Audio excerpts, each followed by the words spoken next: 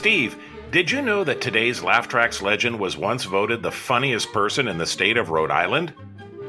Well, it's not the American Comedy Award, but this comedian would be seriously funny in any state. But listen, you young people, with your twittering and your creating of content, or what is it, queefing? The stuff that, is that what it is? I'm Steve McClellan. And I'm Randy Hodgins, and today we salute the multi-talented Janeane Marie Garofalo, a successful stand-up comic for more than 3 decades and the star of numerous television shows and motion pictures. Born in Newton, New Jersey in 1964, Janeane moved around the country as a young child as her father was an executive in the oil industry. After college, Garofalo started her stand-up career in the mid-1980s in classic observational style, carrying a notebook on stage filled with news clippings and other random items that she riffed on to make her audiences laugh. Her comedy is often self-deprecating, making fun of popular culture and its pressures on women's body image. So anyway, about the 20 pounds. You know, you think it's easy to keep it on. I'll tell you what, I pay a trainer a lot of money to come to my house.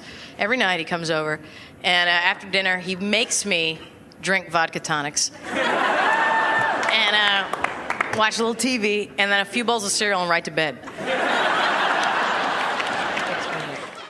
Not surprisingly, Janeane's stand-up success led to a number of memorable film appearances such as Mystery Men, Reality Bites, Wet Hot American Summer, and The Truth About Cats and Dogs.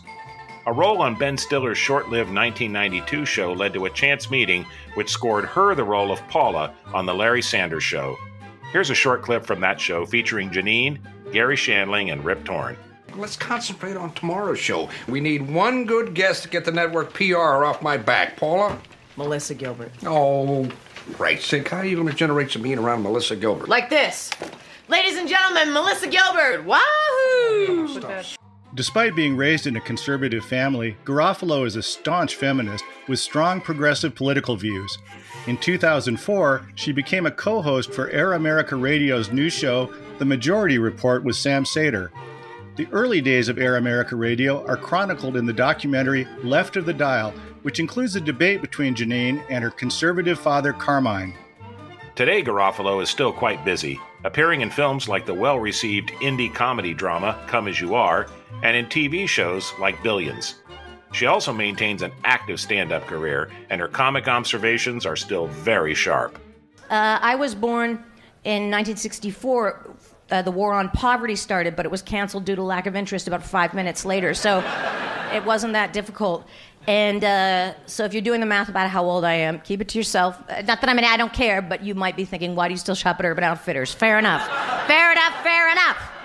You can find out more about Janeane Garofalo and all our comedy legends, including video clips and extended audio cuts at laughtracksradio.com. Thanks for listening, and until next time, it's goodbye from me. And it's goodbye from him. Goodbye, everybody.